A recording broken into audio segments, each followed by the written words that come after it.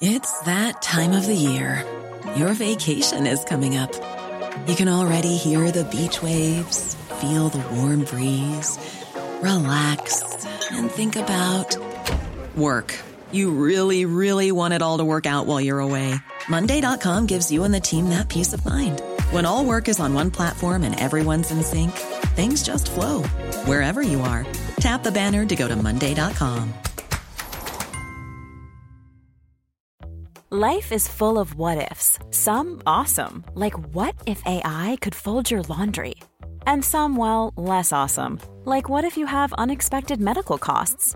United Healthcare can help get you covered with Health Protector Guard fixed indemnity insurance plans. They supplement your primary plan to help you manage out-of-pocket costs. No deductibles, no enrollment periods, and especially no more what-ifs. Visit uh1.com to find the Health Protector Guard plan for you.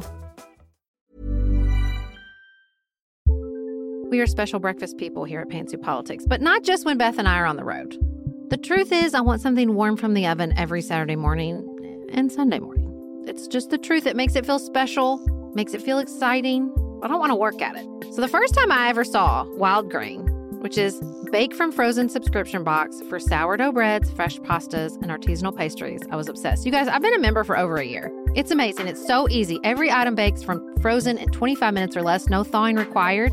You can fully customize your Wild Grain box. You can choose any combination of breads, pastas, pastries. You can even build a box of only breads, only pastas, or only pastries if you'd like.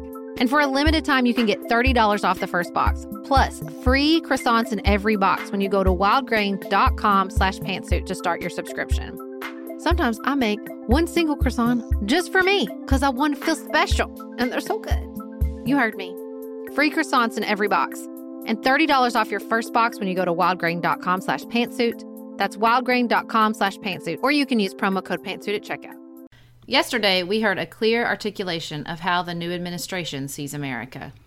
Today, we're discussing President Trump's inauguration and your feedback on our mental health episode. This is Sarah from the left. And Beth from the right. You're listening to Pantsuit Politics. No shouting, no insults, plenty of nuance.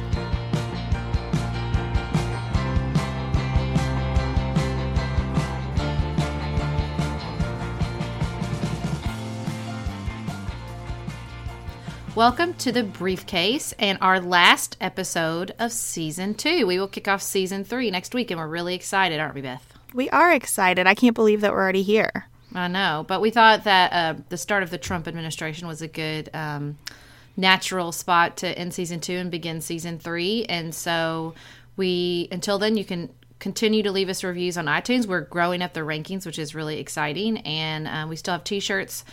A new shipment of T-shirts at the website where you can also donate and support the show, pantsuitpoliticsshow.com. Your iTunes reviews are really important to us because we should not be competitive with the shows that have like full staffs of people helping them and media outlets behind them. And because of you guys, we are. So we really value that and would love to have a strong start to our new season because we think that this kind of conversation is only increasing in importance as the new administration comes into office. So thank you so much for your support. So before we get started on the inauguration, we thought we would share some of the mental health feedback. We really got amazing feedback, particularly from those of you who work in the mental health area. I thought that one reader wrote in and I thought was really great, which she said that it's really important to broaden the conversation to include individuals who struggle with all levels of depression and or anxiety. And that's sort of easy to talk about crisis moments or really acute conditions, but to always keep in mind that there are people that struggle with sort of anxiety and low-level depression and just the entire spectrum of mental health issues. I think that was thematic in the feedback that it's a spectrum of issues that people struggle with in terms of mental health. And I felt like we hit sort of both extremes of it. Kind of what do you do for people who used to need inpatient care? The other extreme of, hey, let's all check in regularly with a therapist. I think that we sent a lot of people into therapy after our last episode, which is amazing. Our listeners who point out that there is a whole lot in between are absolutely right. this to me gets back to the discussion that we started to have about the Affordable Care Act and the way that I truly believe in my heart that insurance paying more for regular mental health care would seriously decrease the cost of our spend in total on physical health care.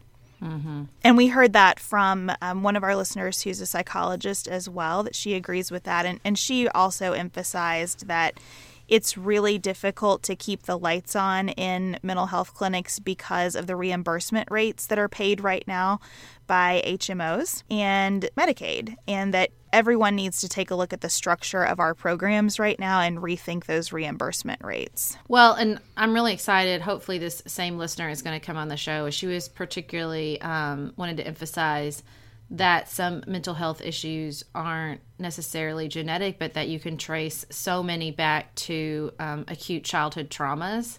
And hopefully she's going to come on the show and we're going to talk about, there's such interesting research right now about how many of our societal issues can be traced back to acute childhood traumas. And so hopefully she's going to come on the show at a later date and share with us about that. That would be terrific. So thank you to everyone who gave us feedback on that episode. I felt like it was a really engaging conversation after the podcast ended, which is what we're always hoping for. I think we'll return to this topic often. Ben asked on our Facebook page about sort of the recurring theme between the two of us on how society values perfection in a way that's really unhealthy, and was looking for some resources on that topic. If anyone knows of great scholarship on that or other books or articles that they would recommend, definitely jump onto the Goodreads Pantsuit Politics book club that Megan started, and also send us a message and we'll try to share those as well. So we did want, before we moved on to inauguration thoughts, send our thoughts to the people of Mississippi during the storms there that have been really, really terrible. Yeah, tornadoes can change things in an instant, and I know that there are some search and rescue efforts going on in Hattiesburg this morning, and so we're definitely hopeful for safe and peaceful times there in Mississippi. Just finished A Court of Thorns and Roses and craving another fantasy world to devour? Dipsy's got you. Dive into spicy enemies to lovers' tales or embark on an epic romance between immortal fae and sworn foes. They've got fantasy romance stories perfect for your morning walk, late night, or long bath. Dipsy is an app full of short, spicy audio stories. They bring scenarios to life with immersive soundscapes and realistic characters.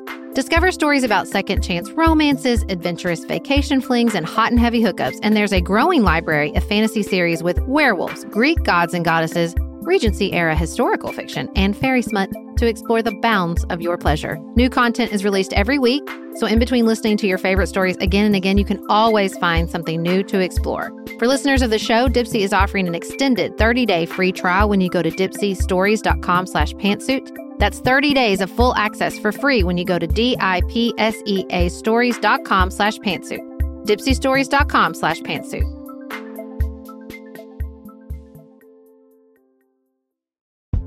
If you're looking for a very quick salon quality, but not salon priced manicure, Olive & June has you covered.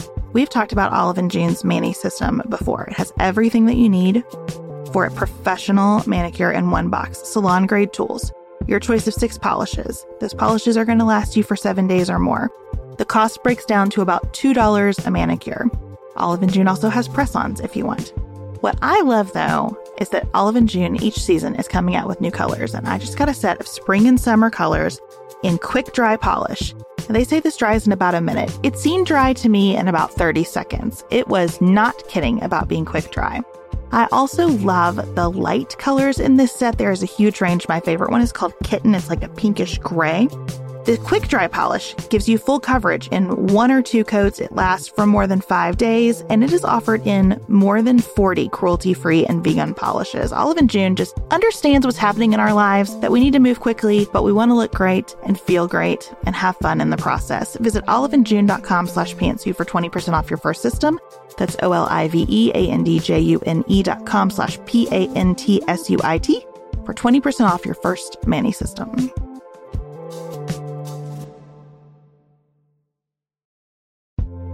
This show is sponsored by BetterHelp. Can I get something off my chest? Every day I feel a little pang of sadness. Because I think about Griffin going away to college, y'all. He's a freshman in high school. This is not healthy or normal. This is why I have it on my list of things to talk to my therapist about. We all carry around these things, big and small. When we keep them bottled up, it can start to affect us. Therapy is a safe space to get these things off your chest and to figure out how to work through whatever's weighing you down. If you're thinking about starting therapy, give BetterHelp a try. It's entirely online, designed to be convenient, flexible, and suited to your schedule. Just fill out a brief questionnaire to get matched with a licensed therapist and switch therapists anytime for no additional charge. You gotta get it off your chest. And you can get it off your chest with BetterHelp. Visit betterhelp.com/pantsuit today to get 10% off your first month. That's BetterHelp, HELP.com/pantsuit. So, day 2. Is this day 1 or day 2 of Trump's America? I guess it's day 2. Okay. Well, he was signing stuff, so yeah, day 2. Yeah, I think it is day 2, and I guess we should cover first what did you hear, if anything, yesterday that you felt like, okay, I can get on board with that? I like to start with a challenging question. I can tell. So I think that I did, the message of Washington, D.C. and the people at the top have gotten rich while other people have stagnated is not lost on me. And I do think it's true. It's just statistically true, particularly about the Washington, D.C. proper area. I mean, it's become increasingly a wealthy area, metropolitan area, and other places across the nation, and particularly the middle class and rural areas, their wages have stagnated. So I do agree with that. And I do think that is a problem and a message that many Americans agree with and needed to hear. I thought it was also, in a way, courageous to deliver that message with that crowd sitting right behind you. So I also picked up on that theme in the speech, and I would have approached the tone much differently, but I am happy to continue to hear the president talking about infrastructure investment in our country, because I do think that's important, and I think it's something that can be done on a bipartisan basis. So those were really, for me, the two themes that I thought, okay, one, I really get the appeal of this, and two, I do agree, and I think that these are topics that need to be addressed, and particularly with respect to the idea of Washington enriching itself at the expense of the rest of the country. That's something that not a lot of people have had the bravery and fortitude to talk about so publicly. So I thought that was good. I think you're being very freewheeling with the terms bravery and courageous, but overall, I agree. Like, he stood on a podium with, people that are at the top of that heap and, shouted it down. I guess I agree with infrastructure. Well, I liked Melania's blue outfit. Anything else? To the point about bravery and courageous, one of the things that I wrote about when we first started this show was that when you say something like brave, you don't mean it in comparison to all other brave things, right? True. But there's got to be a baseline. But listen, not a lot of people have spoken that kind of truth, especially sitting among the Washington crowd. Yeah, but my favorite thing was that somebody said, yeah, but then he went back to the luncheon and was like buddy and super insider and super praising to everyone in the room. So it's just interesting. His cabinet appointments don't speak to that for sure. So it's not like, this is not an unqualified moment of praise that I'm giving him, but I am trying to find something positive to say, because overall, I was really troubled by the entire day yesterday. Yep. Well, I think that so I was on the struggle bus yesterday. I basically just wandered around in my bathrobe and sort of cried as I folded laundry, because I just thought, I shouldn't be folding laundry. I should be standing with my sons and holding their hands and watching the first female president being sworn in. And I don't think it had really hit me until that moment. And it was just, her showing up was very painful for me. So it was hard. It was really hard. When I have not listened to his swearing in, it's not something I particularly ever want to hear. When it came on, I went outside. When it's been on the radio, I've turned it off. But, I did read his speech, and it is not an America I live in. I don't live in a place full of carnage and crime and weakness and crumbling economies. I live in a place that is strong and changing, definitely, and facing challenges. But the America that he described is not the America I live in. And I live in rural America, thank you very much. If I tried to come up with a worse phrase than American carnage and sat for days with a dictionary and thesaurus, I don't think I could. I was an inauguration. So angry about that. Well, in any context, but especially that one. What a terrible message to send to the world. What a terrible and myopic message to say. I mean, I feel like if you think that America is crumbling, you haven't been anywhere else. No. I guess here's my overall message. Let us not confuse populism with authoritarianism. Mm-hmm. I understand the populist anger that Donald Trump has spoken to and continues to channel. However, most of his speech, which I had an incredibly busy day yesterday at work, so I did not follow things throughout the day. I came home and watched videos of everything and read some news about it and continued to do that this morning. So I took it in differently than if I had taken it in real time. As I watched his speech last night, he has this persistent tone of like, since you elected me, it's all going to be fixed. Mm-hmm. I've got this. I hate and it he so didn't, much. He didn't use the word I as much as I thought he would, and I thought that was at least a smart move by whomever helped him with this speech. But it's still, the message is, I'm going to save you.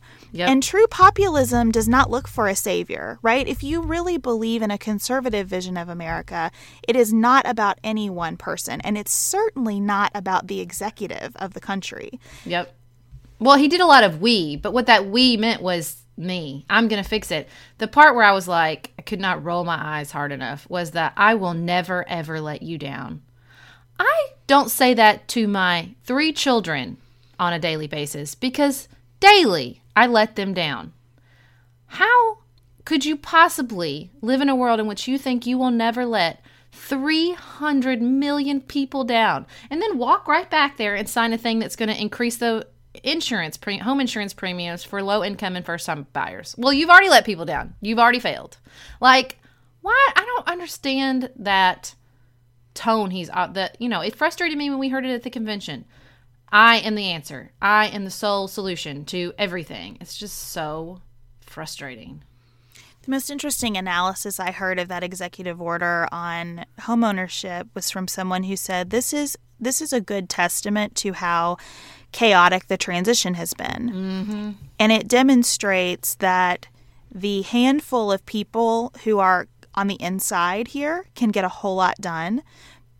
And there are going to be lots of people and lots of issues that can't break through because there is not an orderly structure yet. No. One of the most troubling things that I read yesterday was that 50 Obama administration officials were asked the night before the inauguration to stay on because all the positions haven't been filled and vetted yet. The number is shocking. It was like out of 2, because somebody was like, for a manager, he sure isn't being very managerial. Like for this, like, I'm a corporate businessman. I know what I'm doing. It was like 260 positions and they'd filled like 50 of them. These are national security positions, too. So where are the priorities? If you weren't going to fill something, let it be. Let the first actions not be about housing, right? Yeah. That could wait. Let's get the national security positions filled. And this whole there should be no fear. We are protected and we will always be protected. What? Maybe turn around and ask George W. Bush about making promises about us early in your presidency about always being protected. I'm sure he could speak with sincerity and authenticity to how it feels when the America is attacked during your presidency. Like, it's not like that history is so far removed. Like, I'm not that he has any sense of history as he's standing up there promising America first, which probably bothered me more than anything else. I want to know, when did President Trump get religious? And I'm asking that in a sincere way. Most of what we heard yesterday, as one of our listeners pointed out, was stump speech stuff. But I did not hear the level of religion in his campaign that surfaced at the inauguration yesterday, and I was really perplexed by that. Yeah, it was very interesting. It went real. We will be protected by God. The Bible tells us how good and pleasant. I have the speech in front of me. It is when God's people live together in unity. What did he call it? 2 Corinthians? Yeah, please. Well, he said it also in a very righteous way. I had a lot of cognitive dissonance about that. It was very strange. Also, I thought the part about we all bleed the same blood of patriots. We are neither, whether we are black or brown or white, we all bleed the same red blood of patriotism. There's no room for prejudice if you're patriotic. Again, history. Actually, some of the most racist movements in history have been fueled by patriotism and nationalism. So, again, pure disconnect. Nobody says, well, you're an American. No, they say you're not American. That's the point. Like, that's what happens. Like, it's not that they, oh, you know what? You live here. We're all the same. No more prejudice. Like, what are you even talking about? There is definitely going to have to be a way to talk about the tension between nationalism and peace and problem solving. I think all of his discussion of borders and American first and we're going to buy American and hire American, I understand where that's coming from, but it is so reactionary. And I think there's a place. There's a place between what is, in his view, rolling over on trade agreements and finding the right balance of global citizenship and nationalism. I take his point that perhaps we've gone too far in one direction. I'm not sure that I agree with that, but I understand that point. That is not an unreasonable point to make. What to me is unreasonable is saying, all right, then, like, let's build a box around the United States and not participate in the rest of the world except when we go after radical Islamic terrorism with unprecedented military wrath. Well, the isolationist part with regards to the manufacturing is really what bothers me because I just don't think it's accurate, this idea that we just let them ship all the jobs overseas. Look, is the decreasing cost of outsourcing labor a part of the problem? Yeah, sure. But I've read over and over again as I look through these speeches that, like, our manufacturing, our industrial output is at the highest level it's ever been in history. It's not that all those jobs went to other countries. We are still producing an incredible amount of industrial output. It's that they were automated and robots do it. Are we going to go, why didn't your speech go after robots? It's not as simple as they just all went to China. I mean, a huge amount of that is technology, increased efficiency, and automation. And just to blindly ignore that in this, factories like Tombstone, and we're going to turn it right back. I'm just going to get up there and turn it back into the 1950s where we had all these factory towns. Like, don't feed people that lie.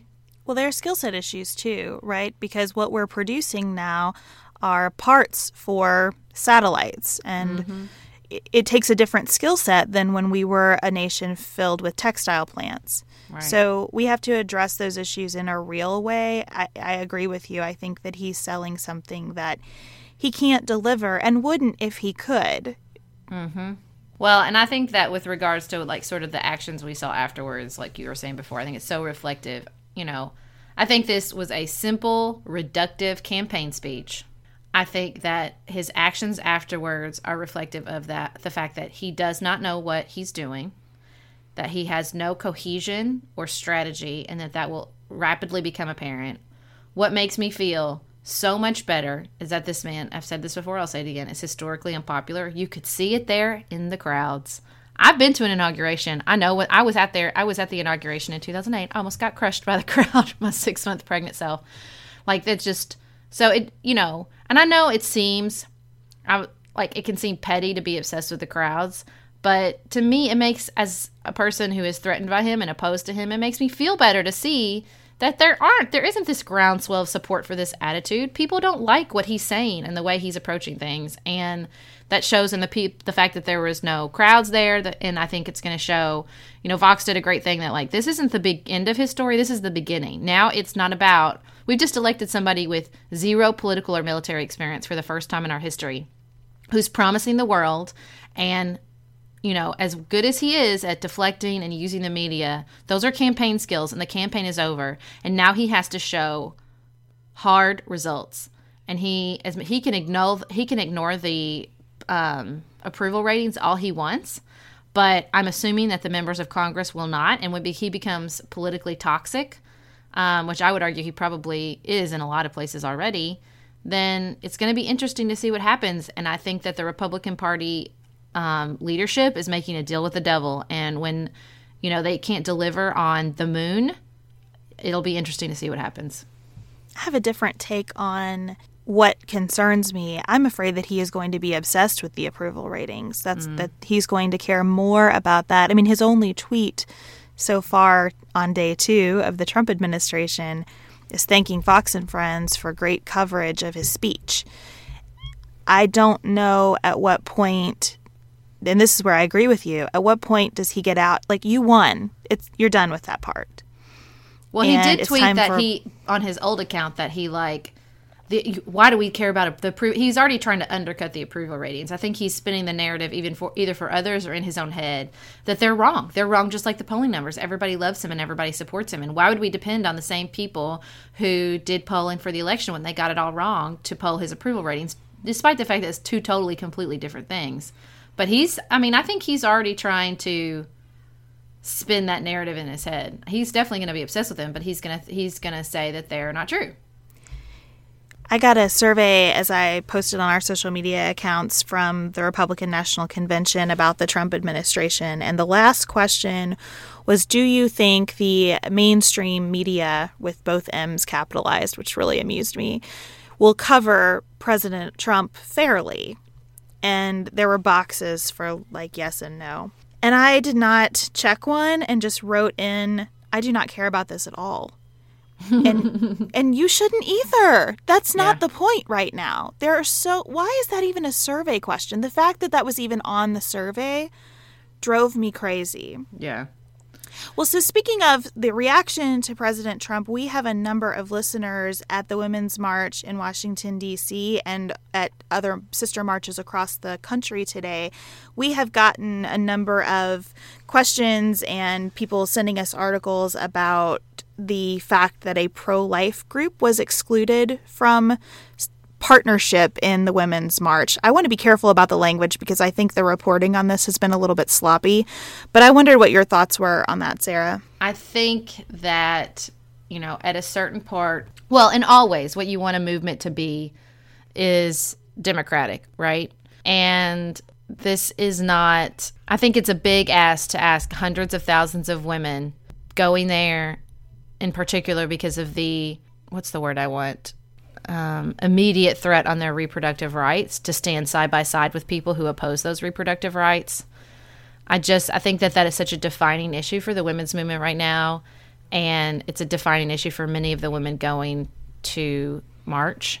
And this, because it's not really an anti-Trump march. They have very specific political demands, and one of them is reproductive freedom and the protection of that freedom.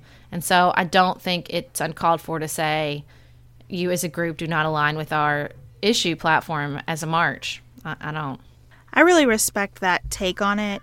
Here is another one. I think that part of the reason to demonstrate as a woman today is to call for basic respect of women, because we have seen so many behaviors from Donald Trump that fundamentally disrespect women. And that, to me, is a unifying theme. And I guess here's where I am, and this is more a reflection of things that I feel about the Republican Party than anything else. I am tired of check every box politics. I am tired of, if you feel a certain way about a particular issue, then you are against me. And I see that so much in my own party that I have a boiling over level of frustration with it. And I think it's led us here. So I wish that this issue had not become such a controversy around the Women's March, and that the Women's March could be a moment to say, we may not be aligned on everything, but we are aligned on some things, and let's come together on those things that we agree on. I think this is overshadowing a bigger point about women's respect and role and issues coming into an administration that causes me great concern as a woman, and I hate that. I wish that we could... I agree with you that reproductive rights are an enormous part of where many women are in terms of looking down the field at the Trump administration. I also think that there's more to it than that. And I don't know at what point we can stop being defined by our reproduction in every way, you know? Sarah and I have talked many times about our desire to age as gracefully as possible, and skincare is a huge piece of that. I spend a lot of time and money thinking about my skin, and I have added Ritual to my routine, which just gives me a lot of comfort. Ritual is here for us. They have created a wrinkle support skin supplement and conducted clinical studies, so we know it's working. They're taking the guesswork out of skincare. Ritual Hyacera is one of several Ritual products that I love. I take the daily multivitamin, I take a probiotic, and Hyacera is that once daily skincare supplement that is clinically proven to reduce wrinkles and fine lines and increase skin smoothness in 90 days. I recently met a friend for the first time in person as opposed to online, and we were discussing the fact that I am 43, and she said, "I cannot believe how young you look." And I thought, thank you, Ritual, for that. Start Hyacera to help minimize wrinkles without compromising on clean science. Hyacera from Ritual is a clinically proven skin supplement you can actually trust. Get 25% off your first month for a limited time at ritual.com/pantsuit. Start Ritual or add Hyacera to your subscription today. That's ritual.com/pantsuit for 25% off.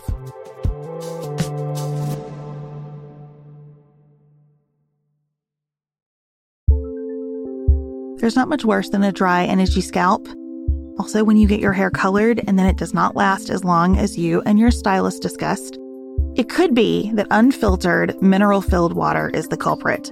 Hard water is a leading cause of damaged hair and dry, irritated skin, and about 85% of the United States uses hard water, filled with dissolved minerals and added chlorine. That's where Canopy's new filtered shower head comes in. Canopy, known for their beauty hacks and reimagined humidifier, has revolutionized the filtered shower head. Dermatologists recommended this unique 3-stage filtration system greatly reduces contaminants and odors in your shower water, leaving you with healthy hair and glowing skin. Best of all, the Canopy filtered shower head is hassle-free. Installation is a breeze, and its unique quick-release filter replacement feature allows for seamless filter replacement unlike any others on the market. Go to getcanopy.co to save $25 on your Canopy filtered shower head purchase today with Canopy's hassle-free filter subscription. Even better, our listeners can use code PANTSUIT at checkout to save an additional 10% off your Canopy purchase. Hurry, your hair and skin will thank you.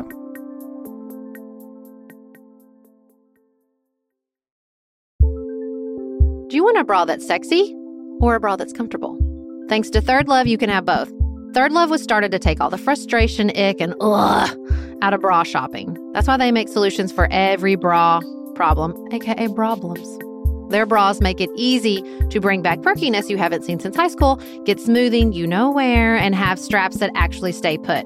Designed at their headquarters in San Francisco and made from premium materials, they put every style through hours of wear testing on real women, including themselves, before it's given the stamp of boob approval. Comfort and support are guaranteed. Plus, whether you're a double A cup or an H cup, their virtual fitting room will help you find your perfect fit fast. And they've even invented half cups. No more feeling stuck between 2 cup sizes that don't fit right. It's time to get your problems solved. Visit thirdlove.com and get 15% off your order with code podcast15.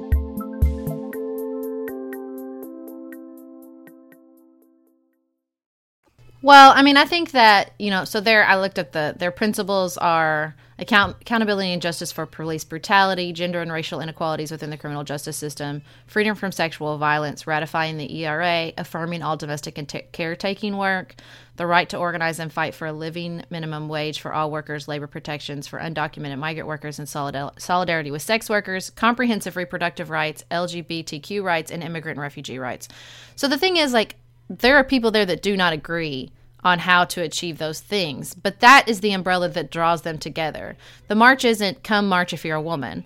The march is if you're a woman and you support these things, then come march with us. So I just think, because I think if you get into this otherwise, if it becomes just an identity march, which I know it's called the Women's March, but I think that to say that it's just about respect for women it's not what the march organizers have sort of articulated, and it's not. I think it's not why many of I think that the Donald Trump's disrespect for women was the catalyst. But I think if you talked to many of the women there, you know, I've talked to a lot of my friends about this. It's not just about I'm here because I hate Donald Trump. It's because I feel like these fundamental rights that women deserve are under threat, like including that list. And so I just think that, you know, it's like saying, well, Black Lives Matter should include any sort of police rights group because really we're all in this together and we want to achieve the same goal. I mean, I think it's just different when you're talking about a party and you're talking about a broad political discussion and when you're talking about a clearly articulated activist purpose. And I think, you know, there's room for everybody. And I think that, and what I mean is there's room for politicians and politics and citizens and activists, as we've always talked. And I just don't think that, I think the Women's March has articulated their principles clearly. And if you don't support all of their articulated principles, then it's just like the, you know, Black Lives Matter. They have I know people don't think they do, but they do.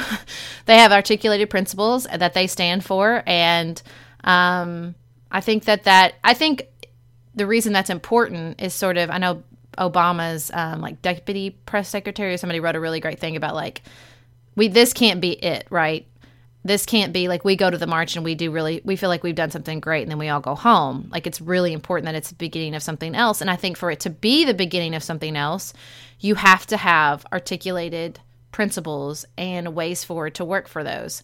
And so I don't have any disagreement with them articulating those principles and saying if you don't support them, then, you know, it's not like you don't have a right to participate in our democracy, but maybe our march is not the best way for you to do that. It's a big list besides abortion, though, you know, and I think that's what troubles me about it. And listen, people who are frequent listeners to our podcast know that I am pro-choice. I do not identify with the new wave feminist. I don't like the language on their website. It's not for me. This is beyond respect for the pro-life position. Just the way they come at it, I think, is super aggressive and not my cup of tea. You do you, but that's not for me. I guess this kind of goes to my overarching theme for the last few months of maybe we just need to keep getting more specific and try to find ways to work together even when we don't check every box of a pretty broad platform. I guess it's the paradox, right? I mean, I think they're just, both things are true. I think that there is nothing wrong with being specific in the rights your group is articulating. There's nothing wrong with being broad in the conversations you're willing to engage in with other groups. And there's a time for both of those things. And I think that a march itself is the time to be more specific under what you know, because I just think about how I would feel if I was a Planned Parenthood employee or activist, which I have been in my life, and spent at great cost personally, take off work, buy a plane ticket, buy a bus ticket, spend hours of my life getting to Washington, D.C., and then being asked to stand next to somebody who is diametrically opposed to the rights I'm there to protect. It would be really upsetting for me and upsetting for many of the people there. And so I'm sure that's what they were sort of thinking about. Yeah, and I give your weight more perspective than mine on this topic for a lot of reasons. One, you have more experience in this area than I do. And two, I'm not a marcher, right? Like this isn't my way. That's what I was going to ask. Have you ever marched? No, this is not my way. And I wouldn't, honestly, unless it would have to come to what I believed was like a serious civil rights issue where there was no other way, because it's just not, I'm not going to be effective. You've been to we've been to conferences together. Like I'm not effective in that environment. You know, I think we all have to do what is most effective for us. Well, I think that it's the participation in the march itself is, I have marched. I know you're surprised. I love a good march. I went to my first march in high school, the Million Mile March with regards to gun rights. And then I went again to the March for Women's Rights. I don't know if that was the exact right title, but it was a pro-choice march during the George Bush presidency, and had a fantastic time because, side story, I was just in charge of collecting famous celebrity signatures that were there. So I got to meet all the famous people, and it was super fun. And Ashley Judd is really pretty in person, and Juliana Moore is super, super sweet. Side note. But I think that, you know, participating in a march is not, for me, it never felt like I'm doing this and I am affecting change this moment. It felt like as a citizen, I'm frustrated. I want to feel like I'm not alone in my frustration. I want to feel like my voice is being joined together with others to make a point. And that doesn't mean that we're going to turn the ship around immediately, but we are going to assert our voices and be heard and be seen. And it's an incredibly powerful feeling, and one that I would always recommend. It's just, there's something about, even yesterday when I was feeling so down and I was by myself, and then a couple of the liberal women's groups in particular, like we went to, one of the owns a restaurant, she was like, come to our bar, we're going to open it early for all y'all. So we came down, and then we went and said goodbye to the people getting on the bus, and I felt better immediately. There's just something about being in a group of people. But again, this is if you're an introvert or extrovert and you take energy from people, I guess. But as a citizen in a democracy, and I think too, I understand that there are huge swaths of the global citizenship that do not have that ability. They cannot do that. They cannot go in a group without threat to their person and raise their voice and say, I hate what you're doing. I hate it. And I'm opposed to it. And I think you're doing a terrible job. And it's just, I don't know. It's just something I feel connected to, that sort of don't break the chain of activists throughout our country's history who got rowdy and raised their voices and said, this doesn't work for me, okay? And I want you to hear that. And that's really, I'm kind of choking up. It's a really powerful experience. I really admire people who do it. I think it's important. I'm glad that we have people who do it. I respect anyone who peacefully demonstrates and lifts their voice in peaceful ways. It's just not for me. Catching the limo on fire yesterday, you're not helpful. No. Yes. I'm totally comfortable being alone in my frustration. That's just part of my personality and wiring. So anyway, well, we're looking forward to hearing from everyone who was at the march today. Love seeing the photos that are coming across social media. Please keep sharing those. We will be back with you on Tuesday for season 3. We're so excited. Before we sign off, we want to thank Ashley for supporting Pantsuit Politics. Welcome our new subscriber, Philip. And thank, as always, our all-stars, Melissa Tracy, Ashley, Audrey, Christine, Nicolette, Paige, and Sydney. Until Tuesday, keep it nuanced, y'all.